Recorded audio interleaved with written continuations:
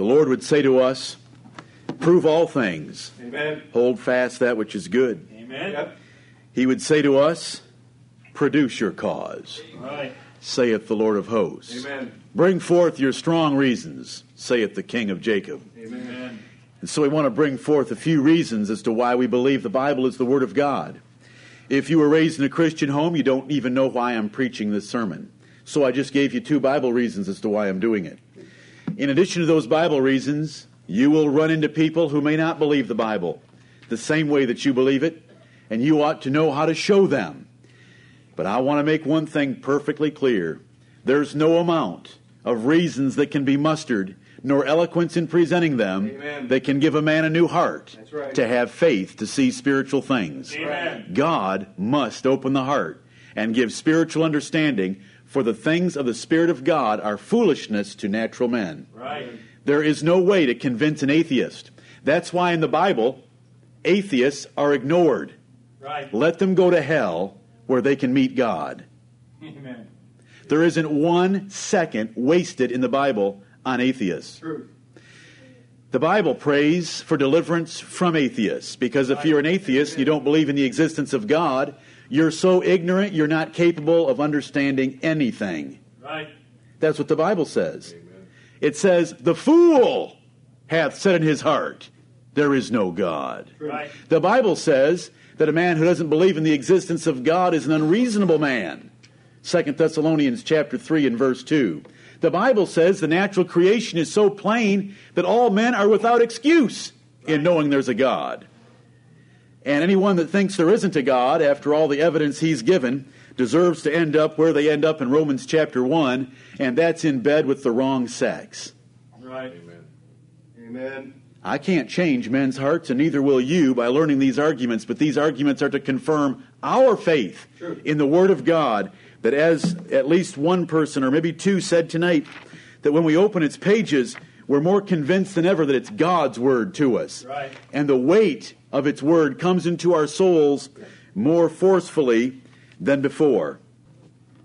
I'm going to leave fulfilled prophecy. Fulfilled prophecy is a subject that is so big, you could spend weeks and weeks and months on fulfilled prophecy.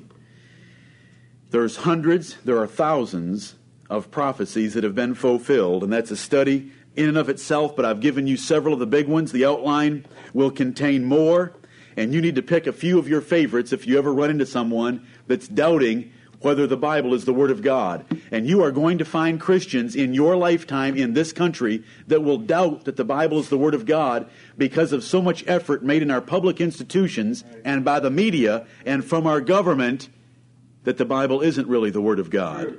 True.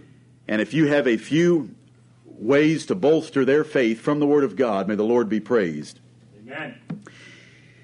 I am going to go very fast, because I don't want to be on this for very long. I'm already going longer than I said I would go, and that's by several requesting me to quit cheating them. So, but I'm going to go fast. I've raised one argument as to why I believe the Bible, it's fulfilled prophecy. Argument number 2, because of its wisdom. Amen. There is no book in the world like the Bible. Right. You know what the psalmist would say, and I want to tell you there's 2 psalms that are very precious to me right now. And if you want to meditate on some good psalms in light of what your pastor is preaching to you, it is Psalm 19 and Psalm 119. Yep. Psalm 19, the law of the Lord is perfect. Amen. Those are not just words for a cute little chorus. The law of the Lord is perfect. Amen. Wisdom. What would it take a whole sermon? Would it take a series of messages on the law of God to show the wisdom of the Bible? The law of God, the law of Moses, written in 1500 B.C., when the world did not know of laws like Moses gave the children of Israel. What law would you want to consider? The laws of self-defense? Do you remember the laws where in the Bible, if a man is found in your house breaking up in the middle of the night, and in the darkness when you can't see him and he's stealing something out of your house, you take his life? That God says, that's understandable. You had an adrenaline rush. You couldn't see if he had deadly means in his disposal or not. He was in your house in the middle of the night. You have children there. That's fine. The next verse says if you find him the next day and he's selling your stuff at the jockey lot, that you can't kill him. Is that wisdom? Amen. That is wonderful wisdom. Where'd that come from in 1500 BC? Brethren, it takes a whole series on the law of God. Right. How about the cities of refuge? I just got to give you a few cities of refuge. Yep. Because the Lord understands the heat that would result if a relative of yours was killed by someone else, even if it was an accident that you did not see clearly. There was a city of refuge for that person that accidentally killed someone to flee to that city where you could be protected and get a fair trial. Right. 7 of those cities were provided for in Israel. How about the laws of restitution? If you want to steal from someone, then you can go to work until you can pay it back 4 or 7 times, depending on the situation and the circumstances. How about the laws of the treatment of the poor and strangers and servants and slaves and handmaidens? They were all provided for in the law of God. How about the laws of consanguinity? 1500 BC. Other nations weren't observing them. What? The laws of consanguinity. That's what hillbillies do when they get involved with first cousins and nephews and nieces and sisters and brothers. That's where we get the image of the violation of the laws of consanguinity. Consanguinity is sexual relationships or marriage with too close a kin. And where'd that come from in the Bible? It's laid out very carefully in the laws of our nation. Follow it. Right. We could go on, but it requires a series, and I'm not going to do that because there's more to say under the Bible being proven as the Word of God by its wisdom. First of all, you look at the law of Moses and you say, what other nations were in existence at this time? Well, the empire that ruled the world was Egypt, which had no light. And we're going to get to that in a minute if the Lord's merciful with the clock. We'll get to that in a minute. No light at all. How about the wisdom of Proverbs? Let's leave the law of Moses. The wisdom of the book of Proverbs. Amen. How about the advice that's in there given from a father to a son about strange women? Amen. Is it good advice? Men. Amen. Men. Amen. Is it sound advice? Amen. Is it sober? Does it cut right to the chase? Does it get to the point? Does it describe the weakness of the human heart? Does it describe women and what they do and how they move men and how they increase the transgressors among men? Is it all there? Right. Wisdom in the book of Proverbs. How about the description of the virtuous woman? Yep. Is it pretty well written in very few words? Yes. In Proverbs chapter 31? How about dealing with employers, with servants, with sureties, with government, with those that correct you? The book of Proverbs is full of wisdom. Show me another... Listen, go read the Quran. Exhaust yourself. Read it from cover to cover and find me enough wisdom in that book to equal one proverb. Right. True. I've been there. Have you been there? Nope. I know how safe I am in telling you this. It's unbelievable. Go read the Hindu Vedas.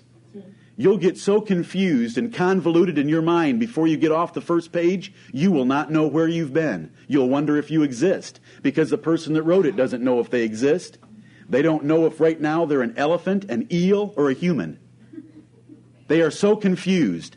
Well, listen, when you subscribe to the stuff that they do, it is confusion. Amen. It is darkness. When the Bible says, if they speak not according to this law, it is because there is no light in them, believe the verse. Amen. Don't think that God's exaggerating. Believe the verse. Right.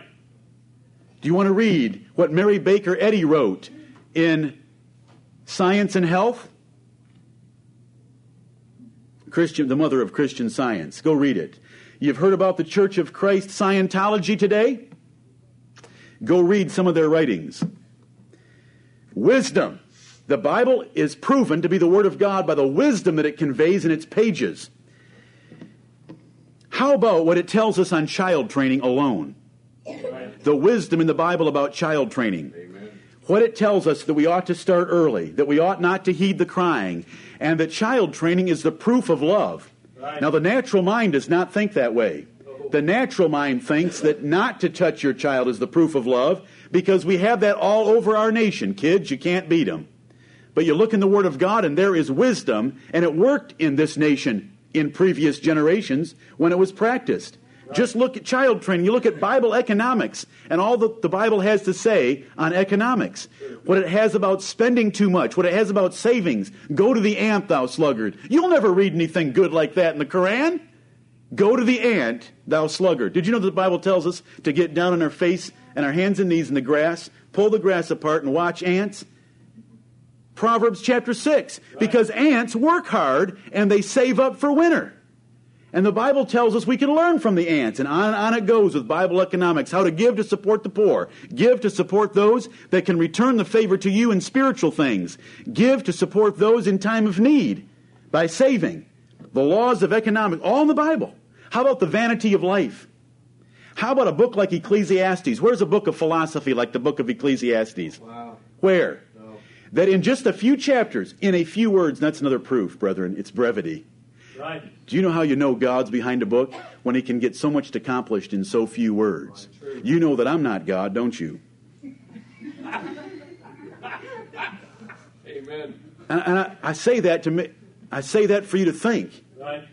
I'm telling you, I have never read a book that's even close to the Bible in conciseness and brevity. Amen. The Bible can say things in so few words, and it is so powerful and so full of meaning.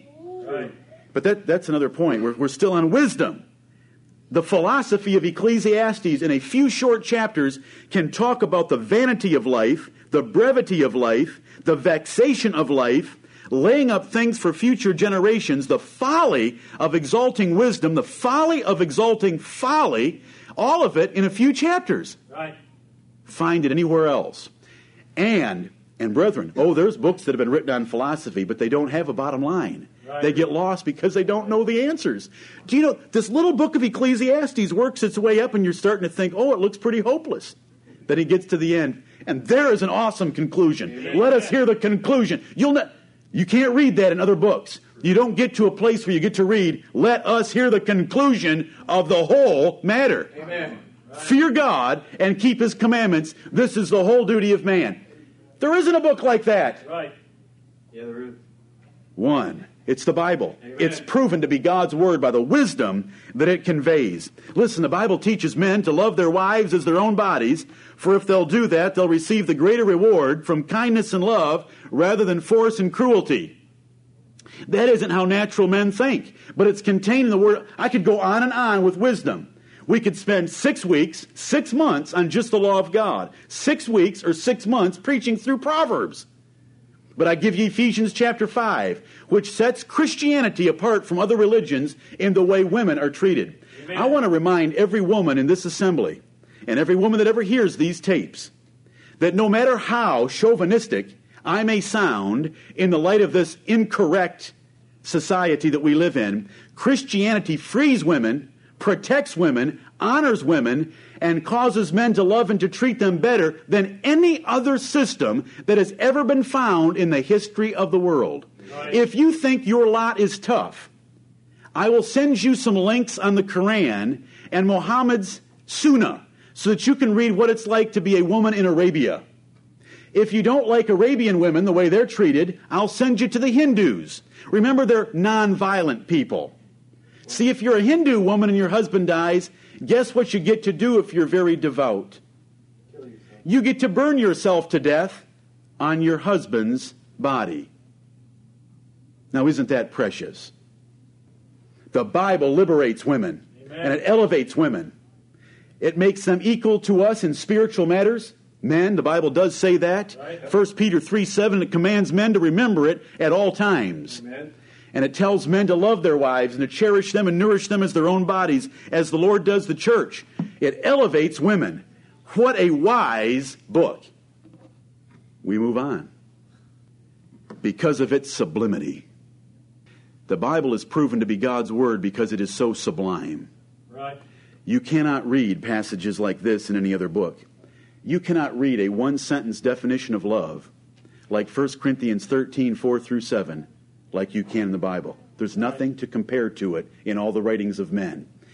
If anyone was to ever live 1 Corinthians 13, 4 through 7, diligently, and if a group of people were to live 1 Corinthians 13, 4 through 7 diligently, it is the panacea for all problems between people. Right. One sentence, 15 phrases describes love in the most sublime way that it's been described, defined, and explained all in a sentence, and applied all in one sentence. There is no sentence like that in any other book but the Word of God. What author could conceive of defining love in one sentence, the way that God did in 1 Corinthians 13, 4 through 7. For many, many years, 2,000, men have wondered at the golden rule. How Jesus Christ, in about 12 words, could teach the finest way of dealing with other people. Amen. Do unto others as you would have them do unto you, the golden rule. Incredible, the sublimity of the Word of God. How sublime it is in the incredible statements it makes about how to treat one another in the golden rule. How about the Good Samaritan? Is that a sublime story? Where a lawyer, wanting to avoid his responsibility of taking care of his neighbor and fulfilling the second commandment, would say, "Who is my neighbor?" And Jesus Christ would give the story of the Good Samaritan. Right. And you read that story and realize that the Samaritans and the Jews were enemies, and that Jesus Christ, in a sublime little story, has taught that we ought to love our enemies when we chance across them in times of need. Sublime. Where do stories like that, where can you find them teaching such an elevated principle of loving your enemies and loving your neighbors and destroying all thoughts of bigotry, revenge, and hatred in such a clear and simple way? Right. What work of literature, philosophy, or religion can be compared to the Psalms? Now, I'm not going to lay these arguments out in front of every natural man, because natural men couldn't read the Psalms and get anything out of them anyway. But brethren, you all know what I'm talking about, don't you? Amen. Ever been in need, ever felt lonely and laid down with the Psalms? Mm-hmm. Propped up on one elbow and just read a few Psalms? Did the Lord come to you and speak to you? Amen. Was it sublime? Some of those words written by the psalmist, written by God for you? What book gives wisdom in such short little statements as the book of Proverbs? I'm not talking about its wisdom. I'm talking about its sublimity, how sublime it is, how short and beautiful and precious and exalted and elevated its thoughts are. Right. That's what I mean by the word sublime. How about the Song of Solomon? Is that an elevated love story? Sublime? You've never heard of a scheme of salvation like the one that's in the Word of God. Amen. You want to talk about sublime? God died for man. That is sublime. That is above sublime. It's unspeakable, the Apostle Paul would say. Right. And that's what the Bible tells. There is no doctrine of salvation like that. Doctrine of salvation for a Muslim? Do all you can. Hope for the best. We don't know. You might have to go to hell for a while. If you die in Jihad, in a holy war, you might get to go straight there. Sublimity? Women? You don't know. Chances are you're not going to make it. How about a plan of salvation where God dies for man in order to save him from a certain death, and it's all of grace without works? Right. There's never been a plan of salvation that is all of grace without works.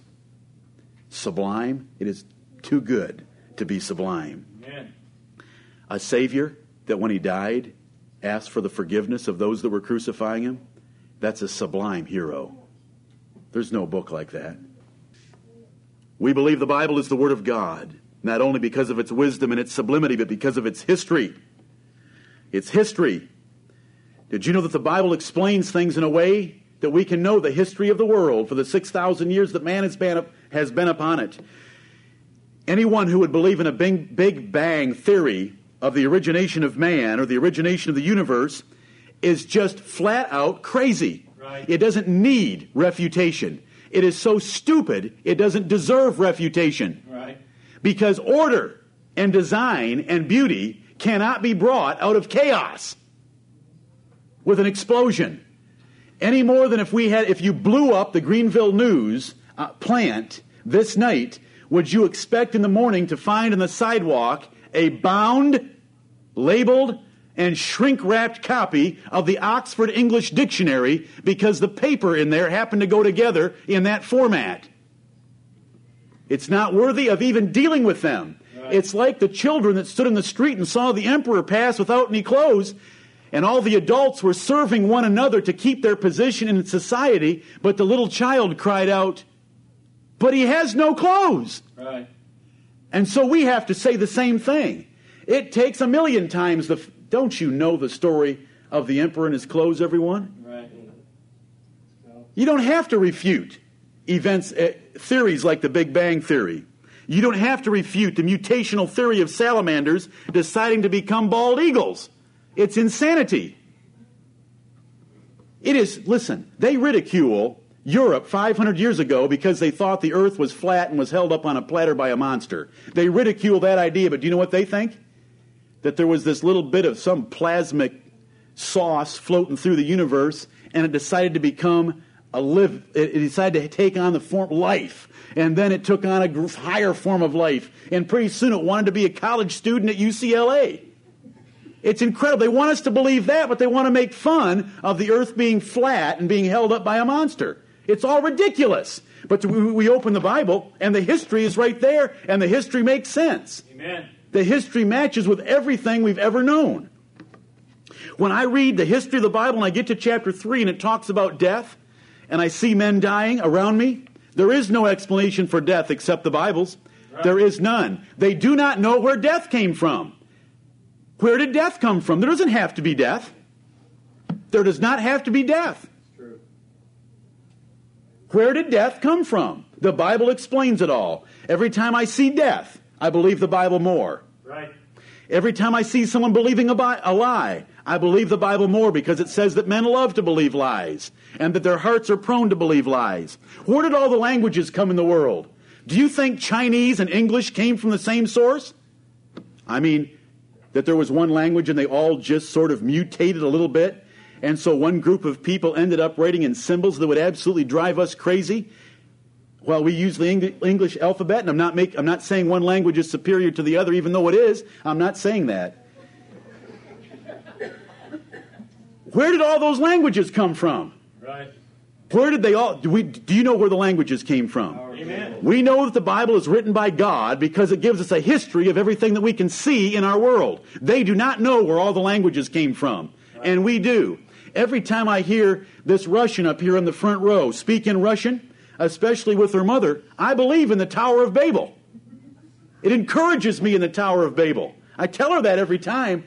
Well, you hear two Russians going at 90 miles an hour in Russian, and if you can see them together, which Heather arranged for her to meet a couple of other Russians here in this city, and to see them going at it, and their faces reflecting that they're understanding each other, and they're making noises that you never thought would be a language anywhere. And they would think the same thing about us. True. They would think the same thing about us. English is not any better than Russian. Where did it come from? God.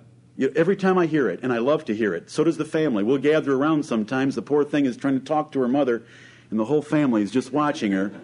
Because to hear that is proof that the Bible was written by God. Right. Because it gives an explanation that once there was an American at ground level, and there was a Russian 200 feet up, and there was a 2-ton block of granite in between them on a rope. And the Englishman said, pull it up. And the Russian thought, let go. And it landed on the Englishman. And that's why they left off building the tower. And they all went their separate ways into all parts of the earth. The English people went over here, and they spoke English, and they bred among themselves, and so you had English-speaking people. And the Russians went this direction, the Chinese, until we had all these languages all around the world. And the Bible gives us the history of it. They don't know where it came from. We have it. I believe the Bible is the Word of God because it gives us a history of all that we can see in the world. You can take a trip down the Grand Canyon. You can go to other places in the world. You can go look at mastodons that are buried up in Siberia with vegetation in their stomachs. And guess what else we can know? There was once a lot of water on this planet.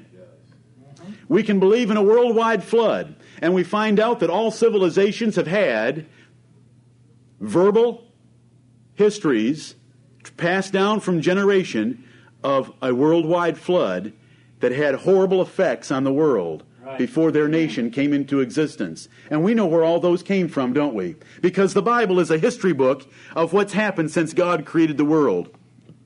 We read the Old Testament and we see the nation of Israel coming in contact with many different nations and kings. And then as archaeological digs are made and discoveries are found, what do we find out?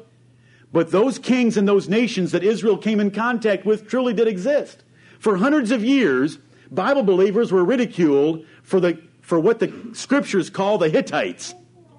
But then in the last 100 years, they have found the Hittite civilization. We knew all along it was there because we have a history book written by God. Right. It doesn't surprise us. Brethren, I've told you this one before, but this one is one of my pets. So you're going to have to hear it again. We have 24 hours in a day because God determined that with the movement of the earth. Right. We have approximately 28 to 30 days in a month because God determined that by the moon. We have 365 and a quarter days in a year because God determined that by the earth's movement around the sun. Where did we get a 7-day week? Where did the snake-worshipping Hindus get the idea of a 7-day week? Where did Islam get its 7-day week? Why did Confucius observe a 7-day week? It is by revelation alone and only from one book. And if you've ever worked, you'll know that 7 days is just what a human needs. About the 7th day, if he's worked hard for 6 days in a row, he needs a break to be at utmost efficiency. And if he'll rest that 7th day, the 8th day, or the next week, he's ready to go again. It's true. The 7th day. Why is it that all nations and all languages have perpetually observed? Brethren, my outline is going to be different. It's going to have links that you're going to be able to click on if you want to and go to websites that have collected statements, this many, of scientists and historians who say that 7-day week has always been observed by all languages and all nations for as long as it can be studied backward. There's only one source. God established 7 days in the very beginning when he created everything in 6 days and rested on the 7th. Right. And then he gave that to the nation of Israel in 1500 BC with the law of Moses. They all observe it. God wrote this book. Amen. Because only in this book do we have the 7 days laid down as a law. Only in this book do we know where the 7 days came from, and the whole world observes it. I believe the Bible is the Word of God because of its spirituality. Amen. Amen. It is elevated above personal greed. It's above national pride. Most of the writers of the Bible were Jews. What did they do to their own nation in most of their writings? Blasted it and condemned it. Isn't that something? Find me another book like that. You won't find Mohammed criticizing and condemning Arabian people, because the whole book of the Quran is to defend the Arabian culture.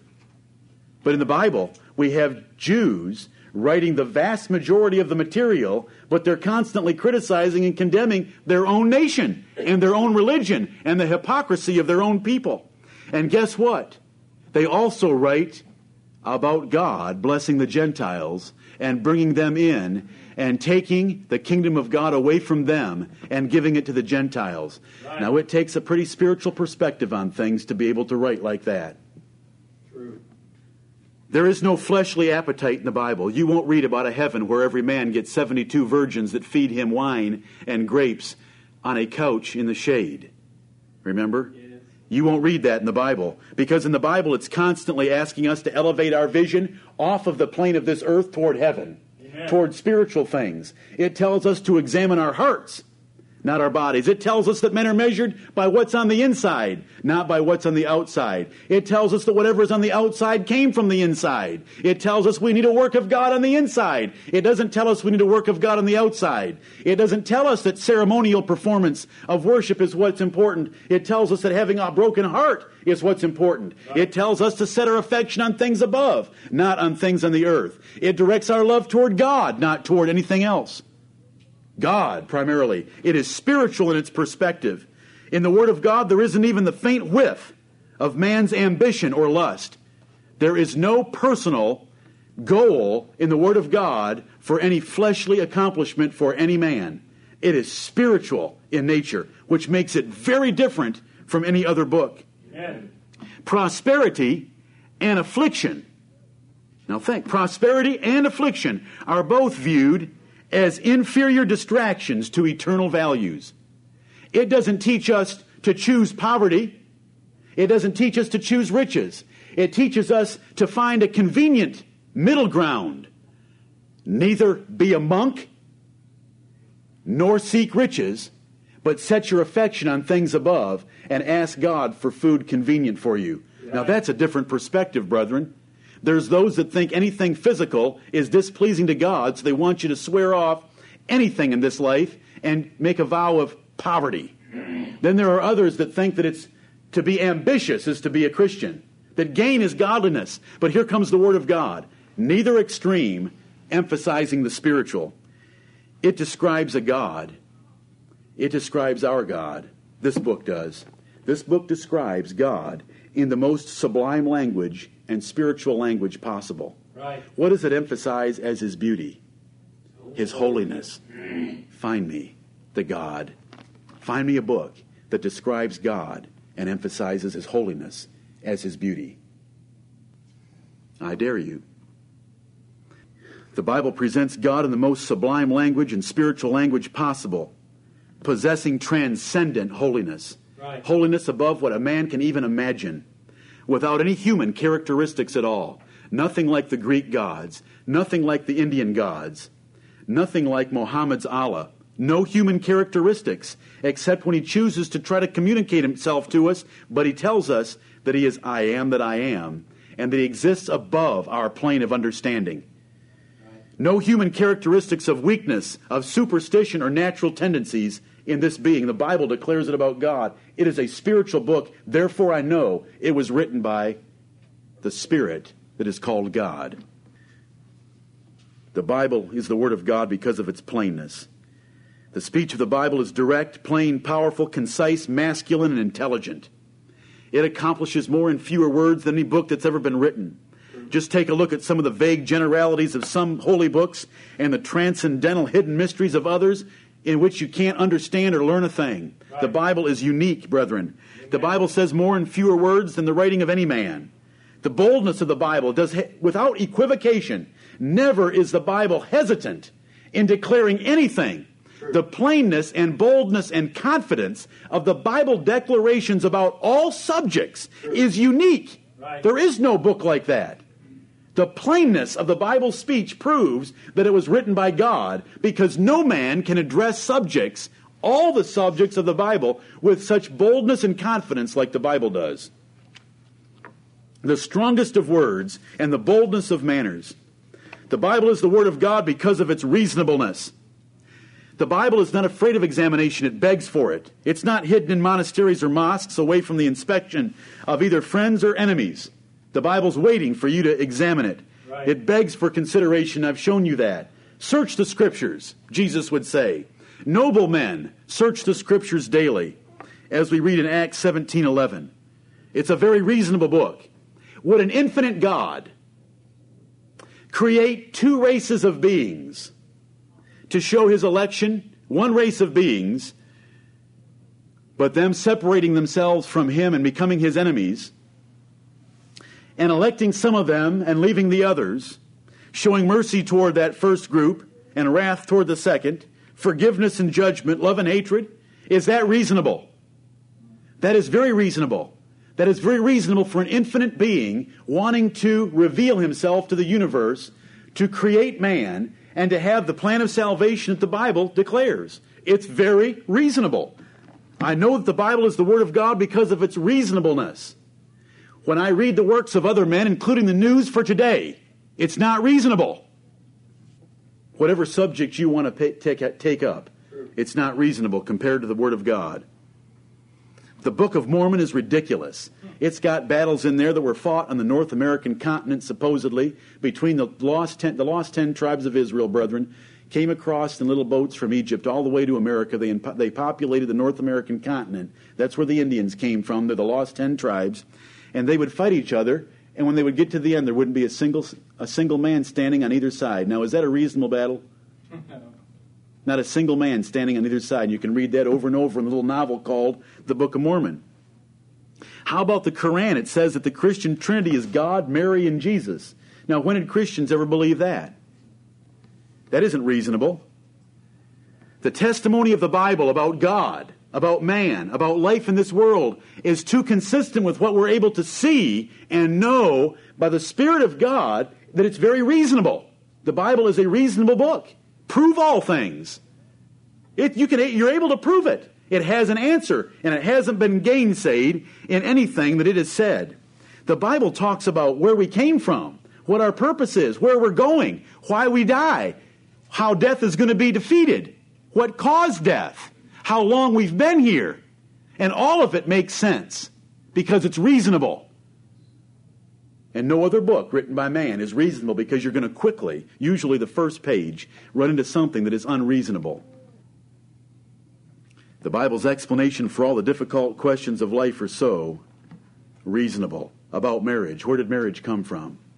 Cavemen sitting around the mouth of a cave figuring out that if they limited themselves to one woman and she took his name and they used rings, that would be better than just having tribal relations. I mean, where do you think marriage came from? It came from the Bible, and it's all reasonable.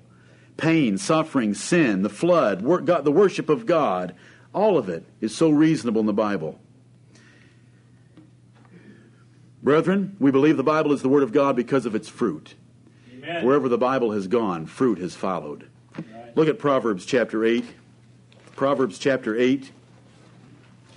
Do you know the Apostle Paul wrote the Thessalonians in 1 Thessalonians 2:13, and he said, "When ye received the word of God, ye received it not as the word of men, but as it is in truth, the word of God, which effectually worketh in you that believe." Now, that's really another point that I'm going to get to some other time, because we believe the Bible is the Word of God because of its power. It changes lives. Right. Other books don't change lives. Not in the way the Bible changes lives. But I want you to see its fruit. Do you know the Bible tells us to prove all things? And one of the things it tells us to prove is to check out the borders. Did you know that's in the Bible? To check out the borders. Can you see any difference from the border? The border of our nation. Yes. Yes. Can you see any difference from the border? Amen. The Bible speaks of seeing the mercy of God and the blessing of God from the borders of Israel. Because wherever that line went that separated between Israel and Moab, Israel and Edom, Israel and Egypt, there was a great difference. Yes. Because where the Word of God goes, there's been abundant fruit. America is great. And we say that we're only here because of God's mercy. True. Statistically, we should be planting some rice in a rice paddy in China and riding a bike home and think that Confucian is the name of our greatest thinker in the history of our nation. True. They call him Confucius sometimes, but his real name was Confucian.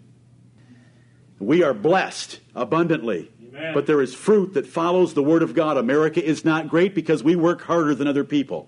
America is not great because we're smarter than other people. America is great because for the time that this nation has been in existence, this Word has been preached. The people that founded this nation came here because they were not allowed to believe and preach this Bible with complete liberty like they wanted to. And so they came here and they did it. And it was the foundation for a nation that could be called a Christian nation. It was viewed as such by the rest of the world. And this Bible has been preached in pulpits with complete liberty and without fear of punishment for the last couple of 100 years. There were some times where we were persecuted before we actually became a nation. But I want you to see in Proverbs chapter 8 that blessings follow the Word of God. Blessings follow where God's wisdom is. We see in verse 8, all the words of my mouth are in righteousness. There is nothing froward or perverse in them. Those are the words of God. Those are the words of the Bible. They are all plain to him that understandeth, and right to them that find knowledge. Receive my instruction, and not silver and knowledge, rather than choice gold. For wisdom is better than rubies, and all the things that may be desired are not to be compared to it. Now follow with me. Here are blessings that come where the Word of God is allowed to reign and be used and preached and read. I, wisdom, dwell with prudence, and find out knowledge of witty inventions. Our nation has been a nation of witty inventions. Where did those witty inventions come from? Because we had the wisdom of God in this nation. Because it frees men from superstition.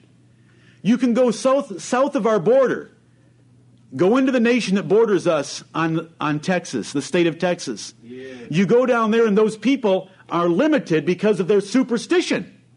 They believe that a priest gets up in their cathedrals and changes a cracker into God. And to believe that, you have to shut down your entire thinking apparatus. And so they have stolen from them, by the Roman Catholic Church, the creativity that results in witty inventions that come with the freedom of the Word of God. Right. Go anywhere in the world and see where Catholicism reigns and the people are in darkness. True. We call it the Dark Ages. Why do we call 1200 years the Dark Ages? Because Rome was in charge of Europe. And during those 1200 years, nothing happened. There came along a Reformation. And while we don't believe it's the Bible Reformation, at least it did throw off the yoke of Rome. And with the yoke of Rome being thrown off, men had the Bible in their own language again. Right. While it was in Latin and the people couldn't read it, they were in gross darkness. When it was opened up to them, look what happened in the last 400 years in Europe. It's incredible, the change. But look what it says. We shouldn't be surprised. Verse 12, I, wisdom, dwell with prudence and find out knowledge of witty inventions. Verse 15, by me kings reign and princes decree justice. We say in our pledge, liberty and justice for all. Where did that justice come from? By the wisdom of God's word. By me princes rule and nobles, even all the judges of the earth. I love them that love me, and those that seek me early shall find me. Riches and honor are with me, yea, durable riches and righteousness. Look at the blessings that follow God's wisdom contained in His word. If the Bible is just any holy book and not God's word, these blessings that the Bible declares wouldn't have followed it. That's one way of looking at it. The other way of looking at it is, why is America so great? Men have wanted to address that question for 200 years. They've said that we were a God-fearing people. But we look in the Word of God and we can see the answer. And we could continue to read all the way down through verse 21, and it describes about inheriting substance and filling up treasures is what happens to those that follow the Word of God. Amen. Where is liberty, justice, righteousness, equity, witty inventions, and other blessings of this chapter? Where are they in the world? They're in the United States more than anywhere else, because in this country more than anywhere else, there were more pulpits preaching the Word of God freely than anywhere else. What about the fruit of the Hindu Veda? Because their widows are willing to burn themselves to death at their husband's funeral, should we consider that good fruit of their holy books? Because the Muslims have to evangelize at the point of a sword, should we believe that that's good fruit that follows their holy book? Brethren, God has ignored most nations in His blessings. Do you realize that the Bible tells us that He chose the smallest of all nations and blessed them abundantly and ignored all the rest? Mm-hmm. What did they have that the rest didn't? That He said was their life and their righteousness, His law, His precepts, and His statutes. America is great because we've exalted and honored this word. But you know what this nation is now doing? And so if this nation goes down as it should, it's because it no longer has exalted the word of God. Right. Should we look for truth in a nation that worships dead relatives in the neighbor's cow? What kind of questions do I need to ask you for you just to realize that we believe the Bible is the Word of God by its fruit? Look at the effect that the Bible has when it goes into a nation and it is believed and obeyed. May the Lord bless us to be a congregation of people that believe it and obey it, for spiritual blessings to follow us by keeping His commandments, because the Bible says, in the keeping of them, there is great reward. Amen. Psalm 19. May the Lord bless us to believe that the Bible is truly the Word of God, and to read it more this week than you read it last week, and to obey what you read this week more than you did last week. Right. And Jesus will be honored, and I'll have given my labor not in vain. May the Lord bless the preaching of His word. Amen.